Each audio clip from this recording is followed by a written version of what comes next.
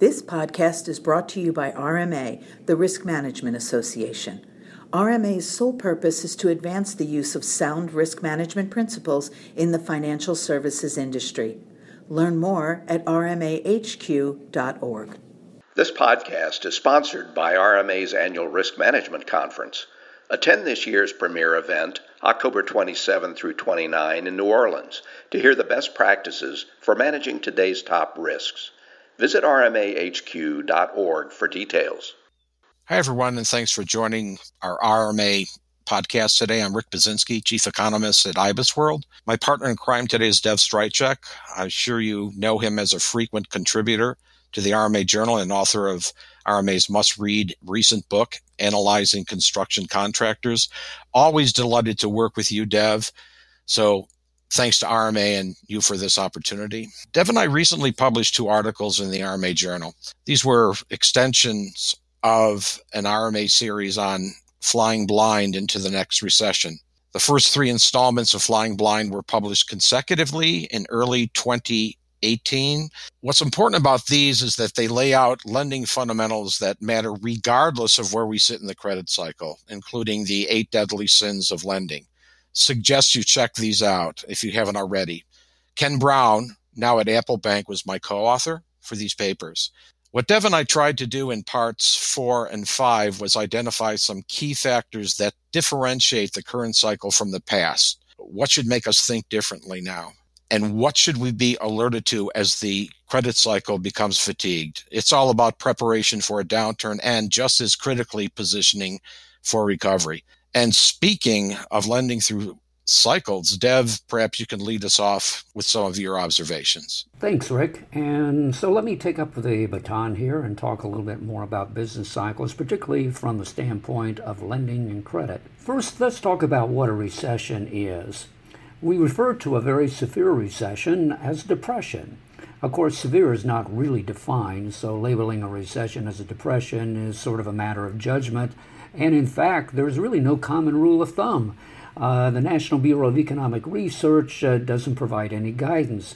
But if you think about what President Harry Truman once said, it's a recession when your neighbor loses his job. It's a depression when you lose yours. It kind of puts some perspective on it. Now, some economic observers define a depression as when output declines by more than 10% or the recession lasts for more than 2 years. Based on that second definition of over 2 years and using the NBER recession length records, the USA has experienced depressions between 1865 to 1867, 1873 to 1879, 1882 to 1885, 1910 to 1912, and of course the big guy, the big kahuna, 1929 to 1933, which of course we all refer to as the Great Depression. Never again, we hope. Now, economists tend to treat a panic as sort of a subset. An acute financial disturbance, widespread bank failures, feverish stock speculation followed by a market crash, or climate of fear caused by economic crisis or the anticipation of such a crisis. Does that kind of sound familiar? So, let's take this a step further. We started taking records on recessions back in 1854, and we've counted 33 of them since then. What is really remarkable is how well we've managed to reduce the length of recessions and increase the expansion. And if you divide it at World War II, before World War II, the average expansion lasted only 26 months. After World War II, right up to the present day, it's now to 58. And by the way, the current expansion is now the longest in history, so maybe we'll be able to push that average up a little bit more. Contractions, on the other hand, used to last 21 months, and now they're down to only 11, but those are really long 11 months. Recessions happen when there's lower spending, firms are selling less and cutting back the workforce, and cutting back the workforce means more unemployment, and they don't have money to spend. So monitoring investment does offer some clues. And what makes this Greek expansion sort of interesting is that there's been a change in the type of investment. Some people call it intellectual property products, software, and so on and so forth. And so in 2019, the investment in those non-residential investment products is going to hit $1 trillion, about 14% of GDP. And big tech firms spent over $300 billion in 2018, much of it on cloud computing infrastructure. And the result of this is there's less investment in structures and equipment, more, of course, in the IPP, the intellectual property products. And the good news about that is IPP tends to be more stable, and simply because, hey, we've got to keep all of this data, regardless of what's going on in the economy. However, IPP is sensitive to advertising revenue, so think about all of those ads that pop up when you go on Google and so on and so forth. Where do we go from here?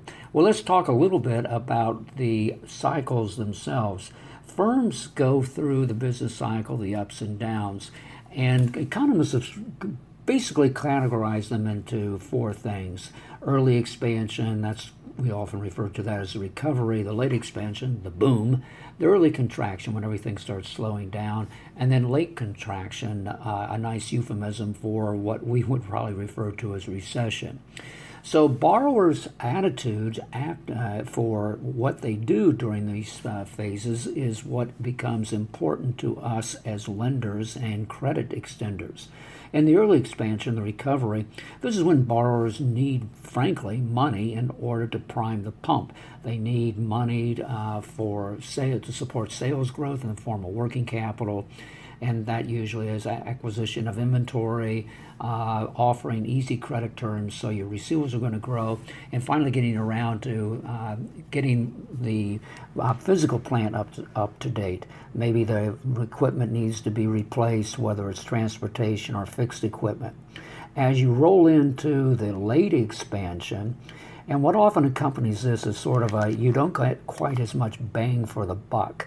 And so it takes more and more dollars of working capital assets, more and more dollars of fixed assets to support that additional dollar of sales. And eventually, over this period, rates are going to get higher and higher, and so it becomes more and more expensive to grow. And finally, borrowers will say, hey, I think we've had enough. Then, as they start to reduce the amount of production, cut back on that workforce, put more people into unemployment, on comes the slowdown or early contraction. By this time, of course, now firms need money not to buy inventory so much, but to cover their operating costs while they try to collect those receivables from customers they might not have extended credit to in the early part of the business cycle, but as you get toward the end of it, any warm home along the way when you're coming back from the long winter of discontent, this becomes pretty appealing. Finally, you kind of slide into recession, and now companies just basically need to borrow in order to cover their break-even costs. And they're waiting for, of course, the early expansion to come on. They've run down their inventory. This is where you see a lot of inventory discount sales, 50% off, 75% off, and liquidating any other non-essential assets until finally, they work their way back into the early expansion. What also becomes kind of interesting is, well, who's most vulnerable during this period? And the answer is, at the top of the list would be construction, but right behind construction are all of the things that rely on construction. Furniture and appliances. We're talking about carpets and rugs, and of course the building materials trade. We need to be aware that there are also technical changes that come with the business cycle. And much of this is the consequence of something that economist Joseph Schumpeter talked about, that there's an industrial cycle 50 to 60 years long, and what goes on is creative destruction. Old industries are replaced by new industries. Think about back when the iPhone hit and the damage that it has done to cameras. How many people own a camera anymore? and of course the alarm clock business, the wristwatch business, and it goes on and on and on. So I've given you a quick review of business cycles, how many they are, how long they are. The good news is they don't last as long as they used to. They do now go longer than they used to before World War II. And I've given you a little trip through the business cycle and closed out with the Schumpeter technological innovation cycle. So with that, let me hand the baton back to Rick, and thank you very much. Thanks so much, Dev. Great stuff as usual. You've made a lot of great points here, and I'm going to center on a few. One is the surge of private investment in intellectual property in America. This is definitely something bankers need to fully grasp as the siren song of safe and sound lending. So what am I talking about? Dev, as we pointed out in part 4 of Flying Blind, there are 50 quote-unquote super sectors that employ a high proportion of STEM workers. Those are science, technology, engineering, and math workers that generate about 80% of new patents and spend almost 90% of America's total R&D. Wow. Particularly if you're worried about recent trade tensions, super sectors generate an outsized 60% of U.S. export, despite representing less than 10% of the nation's employment. Wow again. So many of these industries are in the tech area, as per Dev's intellectual property investment argument, but many more are in U.S. manufacturers that have invested in or are beneficiaries of technical innovation.